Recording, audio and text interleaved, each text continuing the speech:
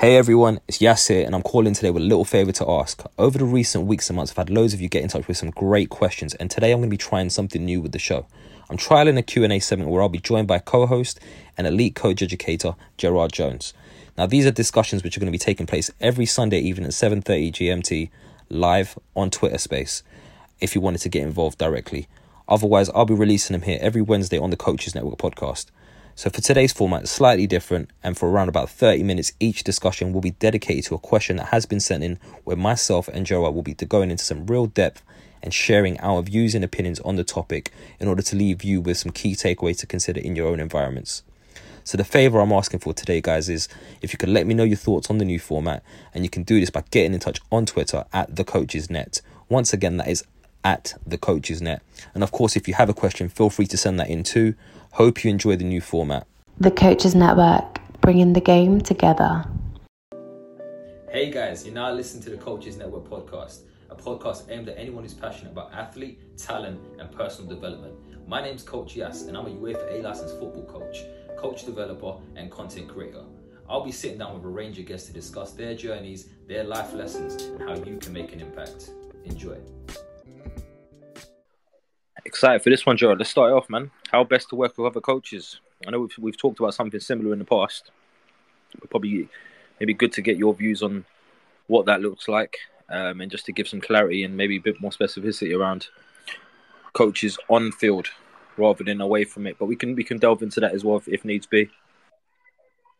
Yeah, so the first thing I was thinking about here was just having a real clear understanding of roles and responsibilities. So, you know, it's a great conversation because there's different avenues that I've got going in here where we can draw on our own experiences, right? There's ones where I've been that part-time coach at academy level where I was working with an older coach who was very stuck in his ways and often felt like step on toes or it'd be like too much.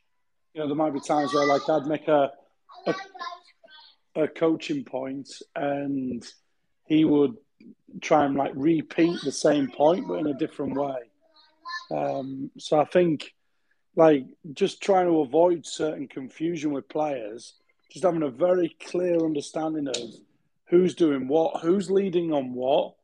And let's say I'm leading the group or I'm the main the transitions doing activities, I'm the head coach, who's the assistant, or if I'm managing the group, who's managing the individuals, you know, or maybe we're both managing individuals. It does depend. I think that's the first start point. I've got probably about 10 different bullet points we can go into, but that was where my first thought went into is there a clear understanding of what the roles and responsibilities are? And then the other thing is like, where do your strengths lie? You know, because let's say me and you working together, Yaz, you've got some really good strengths that are better than mine. So probably like, unless it's an area where I want to get better at, and then you're like, hey, let's do that because it's good experience for me, or vice versa. It might make more sense that Yaz leads on certain things and I don't, potentially. I don't know, you know, because there might be other areas where that's more of a strength for me. So maybe I lead on that and you do something, you know. So I think those would be the areas initially where I think you've got to have a conversation with the coach. And I think that just allows to remove any confusion and also make sure that you work with each other versus against each other. So it doesn't have to be that, you know, messages are repeated. We can work in a fashion where it's very time efficient and we're maximizing each other's strengths. I don't know what your thoughts are on that. I think you're spot on. The first thing that my mind goes towards is clarity of communication, roles and responsibilities. Just as you said, I think it's really important that coaches are communicating, they are clear on what their roles are within each practice, and also understanding that actually if someone's leading, yeah, you might have someone working with individuals, but what are the discussion points? What are the actual key areas of intervention that we're going to focus on? And if one person in particular has planned the session or practice or series of practices, is the other coach in this case really clear on what that coach is going after and why? And I think the bottom line is, you know, depending on what environment you're working, we're all going to have different perspectives, but also we need to remember that we do need to have an agreed outcome or agreed set of goals that they were trying to hit in each session. So even if our points are our own personal points of opinion are actually contradictory in any way, shape, or form. We need to make sure we're aligned and consistent with what we're saying in the session as a group of coaches or a pair of coaches in that respect. I think from an individual standpoint, also, it's recognizing it doesn't always have to go straight down the route of one person looking at in possession, one person looking at out of possession. It could literally be that one person focusing on the key task of making sure the collective goals are achieved and someone individually looking at specific things. Even if we're going down the individual route, I think it's also important to remember that what are the individual pieces that we're looking at? Because I think we can sometimes fall into danger, and I've certainly seen this with other coaches and myself, is when the person, quote unquote, is doing the individual stuff, they just look at anything and everything, and it's not always aligned to the overall outcome of the session, which really is what we should be chasing at the same time. So yeah, just there's quite a few things, and I think there's so many different directions we can go in it. But I think probably a great place to start on it is, what are some of the experiences that you've had in particular where you can share with us around what those roles could look like. Obviously, I've given a couple of examples there around working with individuals, making sure that we're clear on what the overall outcome is. But have you had different approaches and different kind of setups in terms of how the coaches are, if you like, divvied up in that respect? I think it's a great point.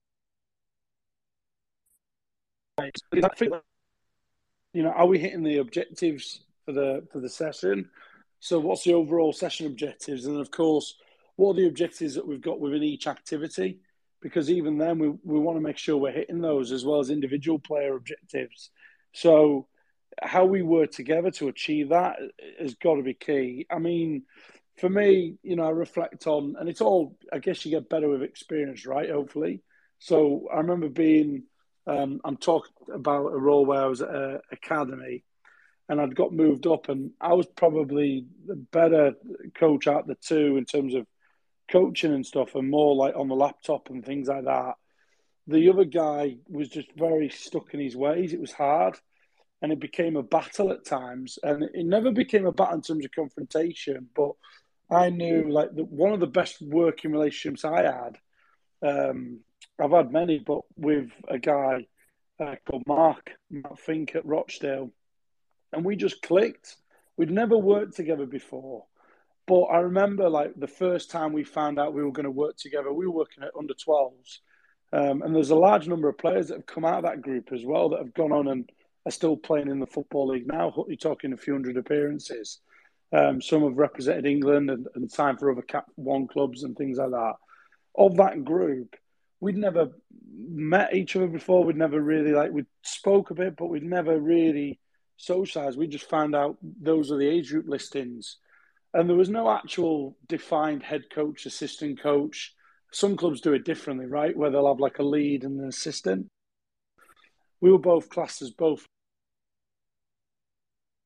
if you like, responsibilities, and we just gelled off each other. And I remember I always knew that he would be the one that would pull certain individuals aside, like on a match day, for example. We'd have very clear match day roles that we spoke about, or some stuff that we never spoke about, but we observed, we did it, and it worked, so we just kept doing it. And he would pull individuals to a side and give them little chats. I don't know if it was like pep talks or whatever, but he would have little individual chats that worked well with certain players, And then there'd be other players so I would know. It's not to say I couldn't coach those players, but I didn't have to regurgitate a message there. You know what I mean? And then I would focus on other players. So I would lead on the warm-up. I'd lead on a lot of the DPP stuff, whereas he didn't. And he had a busy full-time job as a teacher. So I did all the back-end stuff as well and all the PowerPoints and all that. And then the other side of it, you talked about like in possession, out of possession. Again, we knew we used to pick certain games where we would call it, and no one ever told us to do this. We just did it. We had a touchline coach and an analyst, we called it. So there'd be times where he would be, let's say, the analyst, and I would be the guy on the sideline, or vice versa in certain games. Sometimes we'd change it at half. And then we would have roles where we wouldn't stand next to each other during the games. You see a lot of coaches, I'm sure Tony can relate to this, where on a match day, there's like loads of coaches in the dugout or in the areas where you're supposed to be against the sideline, but they all stand very close to each other. And we felt very early on that the disadvantage of that would be that we're influencing each other's behaviour. Because let's say I haven't seen something, and then he goes, "Oh, look at that there! His body, he's got to do this, he's got to do that." He's influencing what I think together. Sure, we would go when we need to. I can't imagine what we did. And we found that, you know, we looked more off the ball. We did more off-ball coaching. Hopefully you can hear me okay. Sorry if I'm cutting in and out. We did more off-ball coaching than on-ball coaching. We had, again, if I'm the analyst, I was focusing on that in terms of like, how are our units looking? What's our defensive shape? What's our balance off the ball look like? And everything would relate to how we trained as well. So, you know, Rochdale at the time, we worked in 6 to 12 week cycles. And within that, you'd go right across, you know, the phases of the game, but you'd have like 2 weeks in possession, 2 weeks out of possession, 2 weeks transition. Whether it was right or wrong, that's what we did. So within that, we would obviously know what block we're on.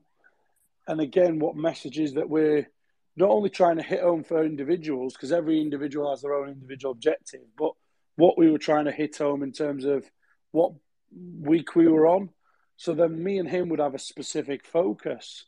So that's one way of how we did it, you know. And then in other clubs, as you've said before, you know, sometimes certain people have got certain roles on the bench, whether they're in possession, out of possession, restarts, substitutions. You know, I've known some coaches where they're purely managing the subs.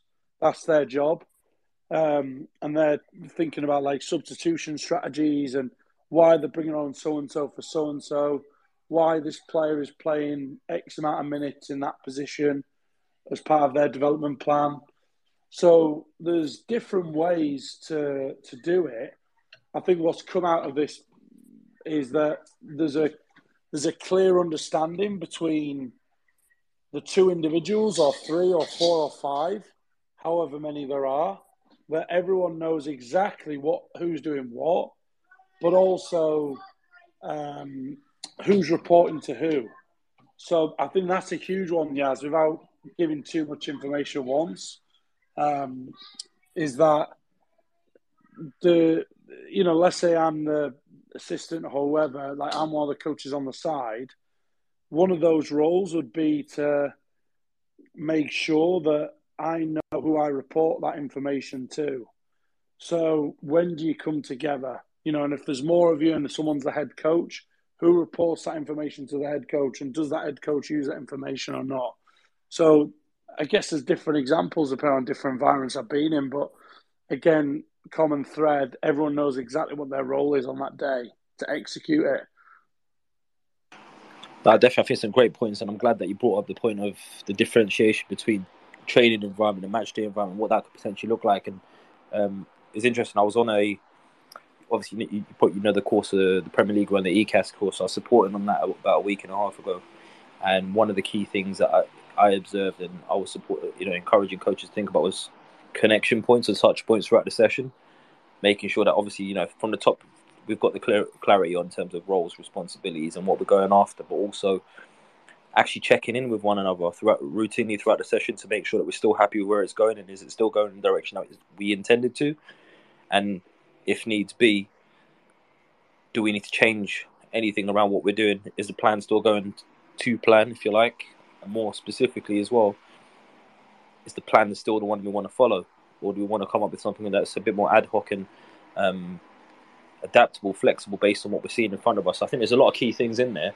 I guess one of the biggest things that kind of, you know, really stands out for me when it comes to this piece around working with other coaches is just how clear are we on the outcomes that we're trying to achieve, and what does that mean to us as individuals?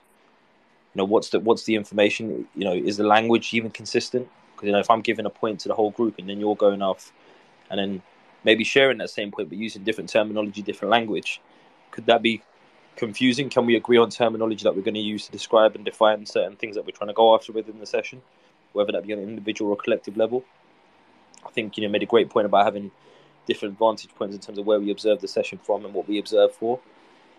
And sometimes it's actually being in on the pitch, in the practice with the players, and seeing things from a different perspective inside the pitch rather than from outside the pitch that can make a difference for us. And also, I think one of the key things for me is what you said right at the top: knowing your strengths. Where are you most effective? Why? Why? What's the rationale for that? Where's the evidence to suggest that that's the case? And then obviously highlighting those areas for development as individuals, as coaches. This is something I want to work on. This is something I want to extract. And I think as much as we talk about players, player development, and supporting the individual players as people, we've also got to remember that we're there as coaches and we're also looking for development no matter how far experienced we are. So I think there's some really key things to kind of highlight in this. On that note, have you ever found yourself in situations, and maybe you could share with specific situations where, you've used touch points, connection points, or you checking in with the coach routinely throughout the session, and in addition to that, have you ever found times where you've actually expressed, actually, I'd really want to work on this aspect of the session today in terms of something that links in with your own personal development? Yeah, absolutely. And I think, it comes back to the relationship piece, right? I think you've got to have a good relationship with the people that you're working with, or at least a professional one. If you like each other, then it can often work even better. And I mean, there was times where, like, even I remember in Morocco, um, working as an elite coach educator, primarily a bit like head of coach at a lower sort of Cat 3 or whatever club. You're not really coaching that often. I mean, every club's different, but you don't have a team. So I didn't want to get stale because I'd gone from coaching every day to now obviously watching coaches and delivering sort of the odd session on a course or whatever. So I remember saying to Wash, like, just being involved in sessions, and I was fortunate enough, unbelievable, similar to yourself, like being involved as like an assistant. So I would sometimes lead sessions where they had practice that night anyway, and I'd reach out to the national coaches who I was all mentoring anyway, and they'd be like, "Oh, of course, come in." And you'd get to lead on sessions like with the under-20s women's team or under-17s or even the U15s, U17s, U20s men's youth national teams. And then there'd be times where you get specific order de mission, you'd be involved in something even more specific during a camp or whatever. And then I would just ask Josh, like, hey, part of my development, can I have an opportunity where I'm doing this X, Y, Z? And it was good because, I mean, I've got loads of examples really where we used to get sent out to do certain study visits and license or whatever, content for the A-level. But then he would actually give us roles where we're analysing whether it be Champions League games, whether it's to a live game, watching on that, thinking about the individualised coaching piece. So we had to think about a couple of things. One, the report. Sorry if my signal's going in and out. Can you hear me now, Yaz? Can you hear me okay? Yeah, got you back now, mate. It was just jumping in and out for a Sorry, few seconds. I think it's when I walk into a private room. So there's one where it was doing like a study report, so video analysis, creating that video, and then obviously using that for content for players and teams as part of match prep. But then we also used to be able to, because I was quite fascinated around the individualized piece. So I got given a role. I was the course director for the A Youth Award, A Youth license. And then part of that was individualized training. So then I'd watch a game or assist on a game, but then I'd be looking at specific individuals, both in the club and when they played with the national teams. And obviously the detail around the positions they played, so on, the challenges they face in a game, and then linked to their development plan, how to support them, but creating data to support that evidence, but then also creating like an individualized training plan for them, and then sharing that with the club as well. That was a really cool piece. And then actually end up leading to going into the club. So when we were doing like A license visits and you're in the club sort of mentoring anyway, or any club visits, we would also be able to work with the coaches in the club and say, hey, here's what we've seen. You know, for example, they always played this particular player as a number 6, but we would see him more as a number 10, you know, with the national teams. But then there'll be certain things that we'd talk about and just gaining that experience, really, like looking at a higher lens and having certain roles within a game that link to my own personal development. And then again, as I said, putting that into presentations and so on. Sorry, I've got my kid who's going. No, that's all right. There's a lot in there. I think one of the other things that kind of really came out for me there, especially at the top of what you were saying, was when working with those other coaches.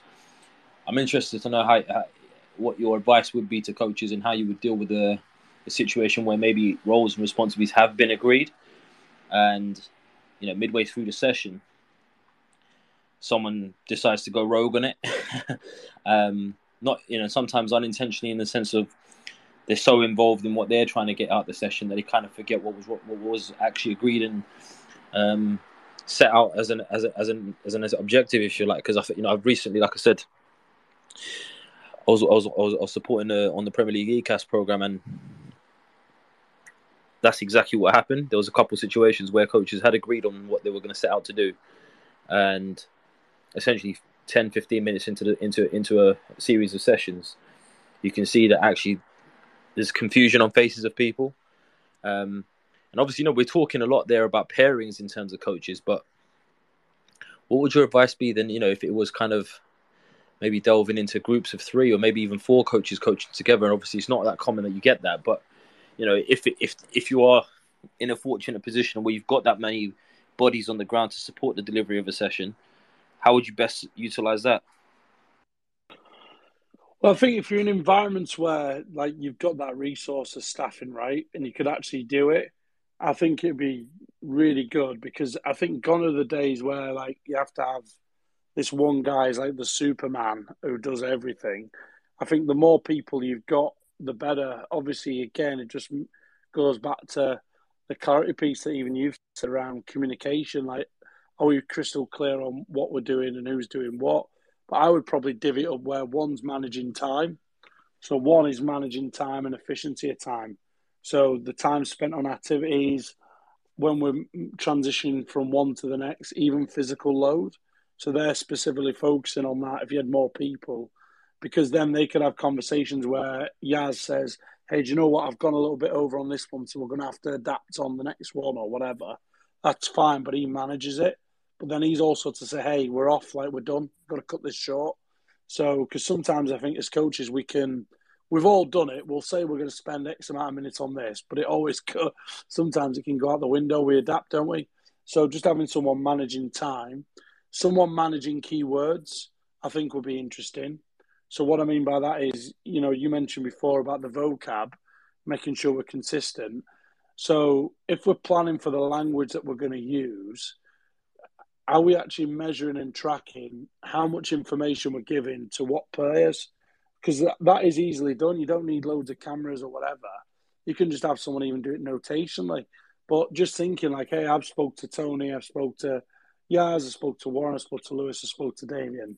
So, but I might have spoke to Tony 5 times. So someone tracking like how much I'm giving to certain players and what players maybe need less and more time to consolidate. So they're the sort of intervention load coach, if you like. And then obviously other people managing individuals, other people managing the group. So between the 4 people there, you've got clear designated roles and responsibilities on who's leading the explanations and getting things going and managing the group, who's focusing on certain individuals, who's managing the time and the intensity of the load, and who's managing the bandwidth in terms of the information players get. I think that would be a cool little task. I think, I think a really key one, and then you mentioned right at the end of that, is the importance of timekeeping. Do we have someone that's designated timekeeper for the session, recognizing that this is where we're at in the session? Not to say that we're setting specific times on what we're doing. Obviously, if you're looking at it from a S&C or physical loading standpoint, you might be more specific about that. But in terms of how much time is spent on each activity within your session, which some people go down the route of, right, I've got 60 minutes, I'm going to plan 2 or 3 practices and move it into a game or some sort, some whatever variation they go with on terms of that structure in terms of timings of their session and what practices go where. I think the timekeeping piece is so important, but even someone managing the timekeeping around how long are our interventions, what we going after in that respect. Have we discussed that? Are we going to allow ourselves 1 or 2 key extended interventions, if you like, and then maybe do a majority of our coaching from a drive-by, or what some people refer to as the coach on the shoulder perspective, right? But I think there's so much in there, and I'm really interested to see if anyone else has got any experiences they want to share with us, or thoughts or challenges that they've had with other coaches, when it comes to this, or any success stories around how best to go about working with other coaches. Because I think there's so much experience in the room as well that it's not obviously I've got my experience, you've got your experiences from both coaching and coach development perspectives, but there is a lot of other people in the room working in different levels of the game as well. But just while we're waiting for anyone else to get involved potentially there, I just want to maybe unpack a little bit more around this idea of around the idea of how we kind of have those conversations pre-session. How far in advance are we discussing what we're actually going after? Are we giving ourselves enough time to do that? Often I understand that people are busy and we've got busy lives and whatnot, but I think if there's anything I can share around this one, it's you're only going to get out what you put in terms of the planning aspect of it. Are we clear in terms of who's doing what, where, when we're doing it? And even the reflection processes. One of the key things I often look at is, are we intentionally maybe using a blend or a difference of approaches in terms of how we intervene, especially when it comes to Q&A as well. It might be that if I'm working with you, Jared, and we're looking at, right, we really want to try and extract as much information from the players today, get them to explore and understand what they're thinking. And it might be, me keeping an eye on the types of questions they're using and the type of responses they might have been given. So it might be personal observations as coaches as well. I don't know what your thoughts are on that, or if there's any experiences you can share around that. No, I agree with you. I think it's really interesting. And again, it just, like you said, it'd be interesting to get other people's perspective, not just mine and yours. But I would say the more opportunity you can plan in advance. Now, the danger becomes obviously, everyone's schedules are different. So I don't know if there's a hard and fast rule of saying it's got to be this many hours before the session or whatever. Because ultimately, I don't know about you, but some of the best sessions I've done, it sounds really contradictory actually in terms of being when there's been little planning. Like sometimes we've had some really rock star sessions where someone's got ill, we've managed to cover. We're doing it a bit on the fly. We've had a bit of time beforehand to connect, but it's been really good. So I think the key is just making sure it's the quality of that. Got to be planning that takes place before. What I want to talk about is having a coach who manages the opposition, because that's another way of how coaches can work best with each other, is someone being like an opposition coach and actually doing opposition coaching against each other. So them being the creating the problem for the other team to solve. So if you're working on how you build up through different lines of pressure, the other guy actually really focusing on managing the opposition players so that when they're pressing, they're causing those problems that you want the players to get better at. I think that's another topic of how do you manage that as well. And because I've seen coaches talk about it, but then I'd always go, well, how well did he actually manage the opposition for you? Because I don't know if that guy did, So it's making sure that you're holding them accountable as well. If you want, you know what I mean? Like if you want them to defend in a certain way, are they doing it exactly how you want?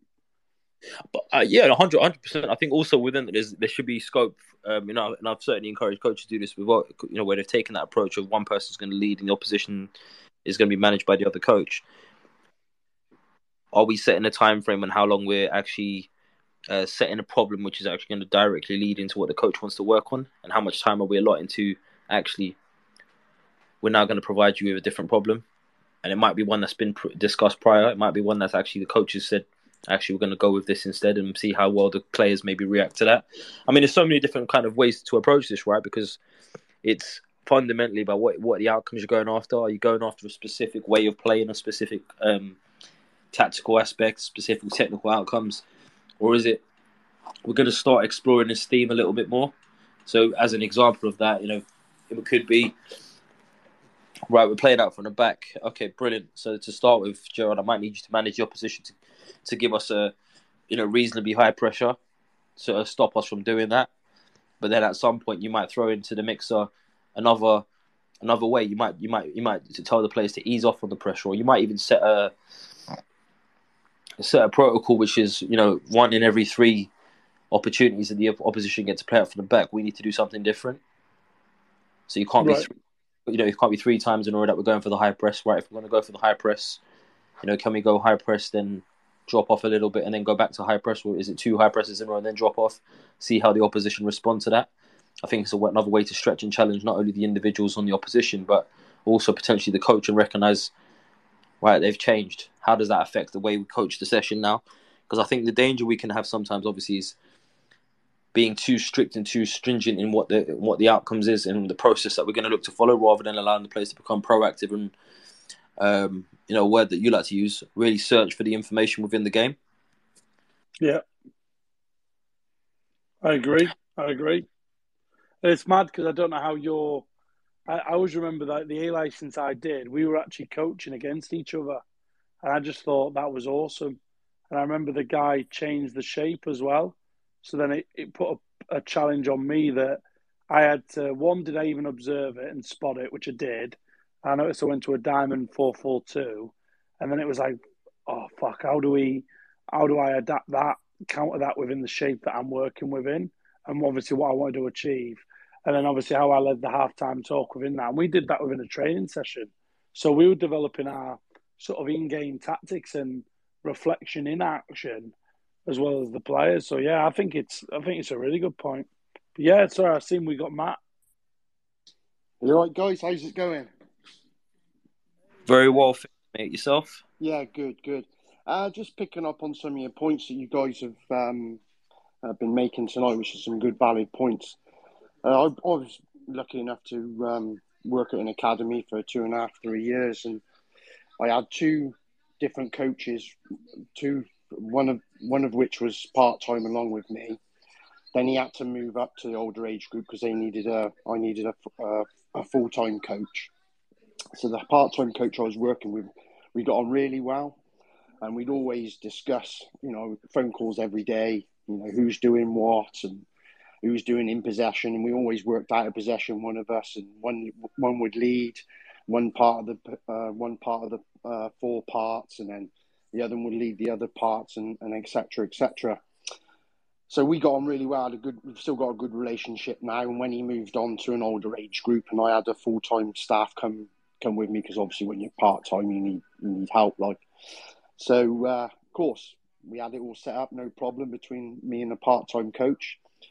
So when we used to play games, new full-time staff come in from kick-off. He'd want to set it back like they do in the Premier League to the midfielder and clip it in the corners. Well, of course, I wasn't happy about that. And as time went on, I had to speak to the head of academy, and we had to sit down and speak about things. So, like you said, how you deal with it it can be hard, because you work with one person you get on with. I got on with the other full-time staff; he was fine, but it's just how he presented it. He wanted to put a bit of a stamp on it, and it was a bit difficult for me to take on board. So I find it, really frustrating, because I've been with this group for half a season, and it was a little bit difficult, So I'm just picking up on those things about, working together as a team, finding different coaches have different ideas, and you trying to either work with it or trying to, help sort it out, if that makes sense. And the other points you made, when we did coach together, whether it's full-time coach, we always had, we'd go in, do our parts. And then when we used to coach the players individually, we called it cold calling. So one of us would go and do individually while one's leading the session, and then one did the other part. But we all knew what we were doing. So like you say, communication is key when it comes to working together, whether it be at grassroots, if you've got time to do that. I know sometimes you've only got an hour, so you've got to utilise that hour. But, in academy, you've got lots of coaches, and you work together, and as long as you get the same outcome and then you relate it to the game day, everything seems to work fine. But sometimes it doesn't. So there is that little bit of sometimes you're battering your heads together, if that makes sense. 100% there, Matt. Just to build on that, if anyone else, feel free to jump in on a response to this question. You mentioned obviously two different coaches you work with. One was probably, it seems by the sounds of it, a lot easier than the other to work with. How would you go about dealing with that? Because in a lot of cases, what I've seen is where it becomes a bit challenging. One of the coaches potentially might just step back a little bit and let the other person kind of take lead. I think it's really important for me, in my opinion, that we actually hold each other accountable to what we've agreed on and what that should look like. But I'm interested to hear your thoughts on how you maybe go about dealing with it yourself. Well, to be fair, I'd speak to him, the full-time coach, and just say, look, that's not quite how we were started this age group, because he had them. So I had him at under 14s, he had them at under 13s, and we played a few games, and he then reverted back to how he was playing with them. So, I just said, I wasn't obviously happy, but I didn't obviously take it out. We had a chat after games or after training about, how we're going to play or whatever. And sometimes he didn't take it on board, and sometimes he took it on board. But, if it comes to something like that, then sometimes obviously you have to take it a little bit further, if that makes sense, even though you have spoken about it. But then when you get the right people in the right room and you all come together and you all say, well, look, okay, that's fair enough. Let's try this for a few weeks, whether it be a different formation or be whether how you set from kickoff, just for argument's sake, because that was what was happening. Then, you've got to try and pull in the right direction, but you don't always get that sometimes, but you just got to try and, work it out between you and speak about it. 100% spot on. Gerald, it'd be interesting to get your views on this as well. But something was quite interesting about what you said there, Matt, was around changing approaches and then seeing where it goes. I'm always interested to kind of figure out how do we decide on how long's a suitable time for us to assess whether this is working or not. Because I think probably for all of us, we'd like to see instant results, but it doesn't always work that way. But we also don't always see immediate results in terms of it working. I'm really interested to get your thoughts on that, and Gerard, obviously to yourself and anyone else in the room as well. How long do you give it before you agree on an approach and decide whether this is enough time, and how much of that conversation should take place, when deciding what the approach is going to maybe shift towards, if that makes sense? Well, to be fair, I gave it long enough, like a few weeks or a month, and like I said, I always spoke about it when we went in before training, about the games. The training was fine. The organisation of the training was fine. Who did what? It was just like how we'd set up from kickoff. When the full-time staff, when he came in to take the guy's part of his role, and I said, look, we've not been playing like that. We've done this. We have, he's saying with formations, he wanted to change the formations. I said, look, formations are picked on, in my opinion, on the players, so, you might want to play a 4-4-2, but it might not suit that group. So in my case, I like a 4-3-3. It suited our group with a group of players, but he wanted to go to a 4-2-3-1, and I said, look, it doesn't suit because we've got a lot of attacking players. So you want your attacking players and your most influential players on the pitch as much as you can, and the ones that are going to excite you and get you off your edge of your seat as a coach, whether they be under 12s or whether they be under 18s, 21s, whatever it may be.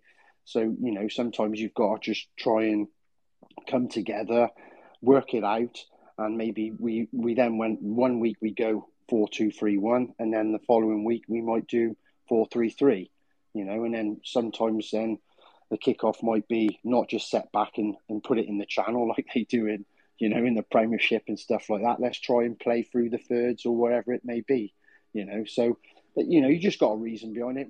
Everyone's time's difference on it is completely different. It's, it comes to a point where I just had enough and I just needed to speak about it. I really appreciate that, Matt. Joe, what are your thoughts on that in terms of how long we give it around a new approach, or, to decide whether the current approach is actually working or not? Yeah, I'd say similar. It'd be probably a few weeks or 6 weeks or whatever. But where my head was going as well, it's interesting, is what happens if it's still not right? Like, something isn't right from minute one. Obviously, then I think sometimes it's recognizing, like, picking your battles, right? And some you might want to pick your battle, others you might not want to. And it's whether or not we're in an environment where we've got that freedom that we can. But equally, then, I know there's always that phrase of when we leave the room, we're all as one type of thing, whether we agree or disagree.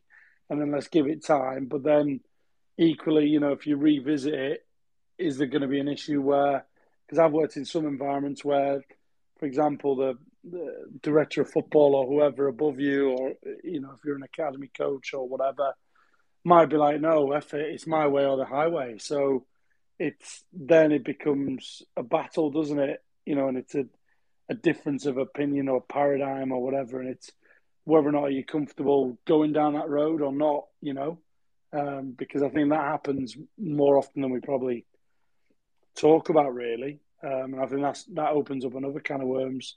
So I think it's interesting, because some you might have to just go, do you know what, we'll let this play it out, but I know it's not going to work anyway, and then pick the next battle, and just let it go with you know what I mean? Like, it's not the most efficient way, but they're adamant that that's the way we've got to do it. And at the end of the day, they're in charge. I don't know, it's an interesting one. And that's why, for me, I always think it's good to try and like in the role I'm in now, we did something because I set it out, but then at the end of the year, we sort of reviewed it at Christmas, going into the spring, and I got feedback from all the part-time staff, and they basically said, fucking hell, it was a lot of extra work, and actually, why don't we just focus on one or two? It was how we were evaluating the players across our values.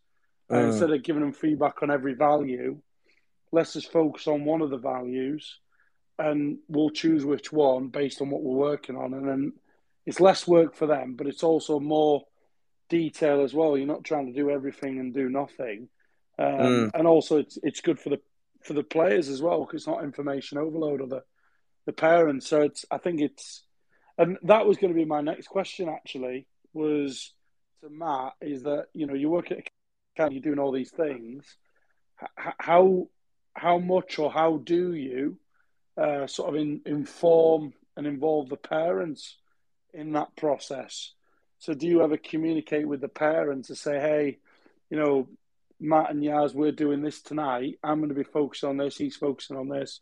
Or we're playing whoever, we're playing Doncaster or we're playing Rochdale or whatever in the games program on Sunday. But my role on the game is going to be this. You're going to see so-and-so. Do you ever do that, if at all? I don't know. I thought I'd open that up as well. Well, to be fair, and with games, we always had like a PowerPoint, the starting 11. Obviously, what they're asking as the academy is their philosophy, what's going to happen. Certain individuals would have, what they call is their EPPP players, the better players that we'd work with on certain nights, that they'd have their key roles and responsibilities and what we're looking for them to do. So they had a PowerPoint. They always had it 24 to 48 hours before a game on a Sunday. And then when it was two part-time staff, it was a lot to try and do that and try and do stuff with the parents regarding training. We did try and do it, but obviously when you're part-time and you finish work at different hours, to do that and to send it all to the parents. But they always had what we were doing each week, as in the philosophy, as in it might be a full week of out of possession, then it might be 4 weeks in possession, and then you've got transition, or, you know, in that as well, you've got 2v2 to finish or 3v3 to finish within your parts you're doing. So there was always, you know, the parents always knew what was going on, as if they, you know, they might not know what the sessions are, as in what we've planned for the boys, as in what we're going to do in possession tonight. We tell the boys, because obviously, like I said, you know, repeating myself a little bit, as in when you're with part-time staff, 2 of you doing it, it's a lot of work. It was a little bit easier when I had a full-time staff, but then that was more down to him to try and sort that out. But once again, you know, when you're at Cat 3 Academy, you know, it's still a lot of work, if that makes sense. Yeah, for sure. That the only reason I was asking was because, you know, we often talk a lot about all these things that we can do better, right, as coaches. And for me, it's how well do we engage with the parents? So, you know, how well do we inform, inspire, and involve the parent in that, you know, and just keep them in the loop on what we're doing and why, just to give them a rationale behind how we're working. And because, of course, by involving them, you know, it's keeping them in the process, and hopefully it makes that when they are in that car ride home or they're sat at dinner and they're talking, you know, they can obviously make sure that the messages are aligned as well. That was the only reason I asked, which I think is pretty cool. No, that's fine. Sometimes, obviously, it's difficult for parents to keep, you know, relating and, you know, with what we're trying to do, as in, I can only vouch for us, because sometimes you get parents that are, I know we might be going off it a little bit, but sometimes the parents aren't really clued up to be, you know, football people, if that makes sense, or they don't look at the bigger picture. They're just looking at, you know, what such and such may have done, or, you know, some of it might be a little bit wide. You know, you could have done that better, or you know, some, you know, I agree what you're saying. You know, but some parents aren't always like that, so it can be a little bit different. But we always engage the parents. They're always there to watch. You know, we're always there to talk after if they wanted anything, or we always had our session plans with us. So if they always wanted it, you know, it was always available. But like you said, like I said, you know, it's a bit difficult when, you know, you've got 2 part-time staff working together on a, you know, when it's a full-time basis, if that makes sense. I think you're spot on there, Matt. And I think, you know, you've got to recognise as an individual, our time, our resources in that respect. Obviously, being a full-time member of staff, you've probably got a lot more time available to kind of really consider these things, and ultimately, as you quote unquote, your full-time job, right? However, I think something worth noting is what you said, Gerard, earlier around, you know, we need to leave the room all as one, if you like. And I think that, you know, that's a really key message to kind of really take heed on, in that we don't have to agree on our opinions, but we have to agree on an outcome. I think we're all going to have different perceptions, different opinions, different experiences that kind of inform and impact on those as well. But as long as we're clear on what we're going after as a group of coaches, as a pair, as a team, or as a collective staff group, I think it's really key. But something worth really mentioning here as well, and I think it's probably a conversation for another day in particular, but how well aligned are you as a coach with the environment you're going into? I think, you know, some of us can be so quick to go after a role or go after a position within a certain organisation, whether that be an academy or outside of that. That sometimes I see it all the time, where some coaches end up compromising their own personal values and beliefs and what they believe to be the right thing to do in search for a role, if you like. And I think, you know, I get it. The idea of having a job in an academy can be a great thing for some people, and if it's not an academy, wherever else it may be. But I think it's really important that we understand that if fundamentally we don't align with what the organisation is chasing or going after, if you like, and we really have to question whether it's the right environment for us. Whereas in most cases, what you might often find, and you might sometimes find, is that there's some fundamental things that are agreeable between the organisation and yourself as a coach, and, you know, you can learn to live with those and work around those, and look at the positives and potentially extract some of that out of it. But I think you've got to have, from a general standpoint, a real alignment with what the organisation is trying to achieve, and that goes for all the people in the organisation. So just thought I'd add that as a final point on that. But no, Matt, I really appreciate you coming up and obviously speaking to us and sharing some of your experiences and insights with us. But Gerard, I'm not sure if you've got anything else you want to add, or if anyone else has got any other questions or insights they want to kind of share with us at this point. No, nothing from me. I just think it's a really interesting conversation, and one that, again, it all goes down to the relationship and communication around roles and responsibilities, doesn't it? I think that's been one, and we've probably shared a couple of different examples, haven't we? Whether it be in training or match day, on how different coaches can sort of co-coach, if you like, and even co-design what it is they're trying to achieve. But the key with that is the communication piece around how we're clear on what each person's doing and why. Yeah, what your boy said is pretty spot on. What we spoke about, and there's one thing that as a coach, on my journey, there's one thing you have to be as a coach. You have to have an open mind. There might be times where you're not going to like it, which I didn't. I had an open mind. I left it for a bit. We spoke about it. We managed to adapt. And, obviously I'm talking about academy levels where you've got to have, alignment. We always left that room, otherwise, because if you're not towing the line, you're out the door. And no, academy coaching isn't for everybody, but you've got to have an open mind. And then at the end of it, if it's not for you, whether it be an academy, whether it might be a grassroots club that, that you don't like the way they play the football or whatever it may be, but at least you've had a go and you've seen something a little bit different. So then you can move on. But as long as you've got an open mind, you'll be a big learner. And that's one of the biggest things that I've taken from my coaching journey. Have an open mind, go in there.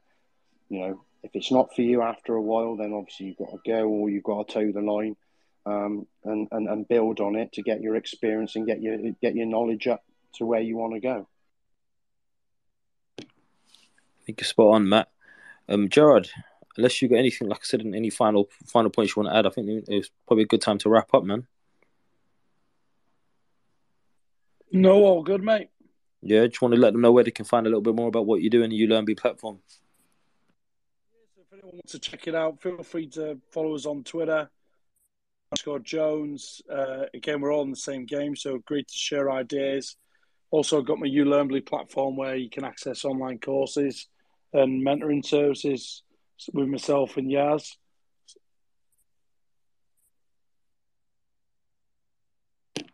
Awesome. And guys, similar to Gerard, range of different things that we're working on at the moment. First of all, thank you very much for everyone that's been involved with us tonight. Matt, thank you obviously for sharing your insights and your experiences with us. And answering our questions. I think it's been really useful information for a lot of people in the conversation. Please make sure you're joining us, guys, on a weekly basis. Make sure you're following myself and Gerard. Check out the ULearnB platform. Also, check out the Coaches Network podcast. Myself and Gerard will be planning a few more webinars over the next couple of months. So make sure you check out those as well. And until next time, guys, take care. Have a great weekend, great evening, and a good week of coaching. There you have it, guys. Another episode of the Coaches Network podcast, where our aim is to bring the world of athlete, talent, and personal development together to just one platform. And you can help us with that mission right now by sharing this episode or any of your favorite episodes with everyone that you can think of. You can tag us in those mentions as well on Instagram at the Coaches Network or on Twitter at the Coaches Net. We look forward to hearing from you. Let us know what you thought about today's episode. And until next time, guys, take care.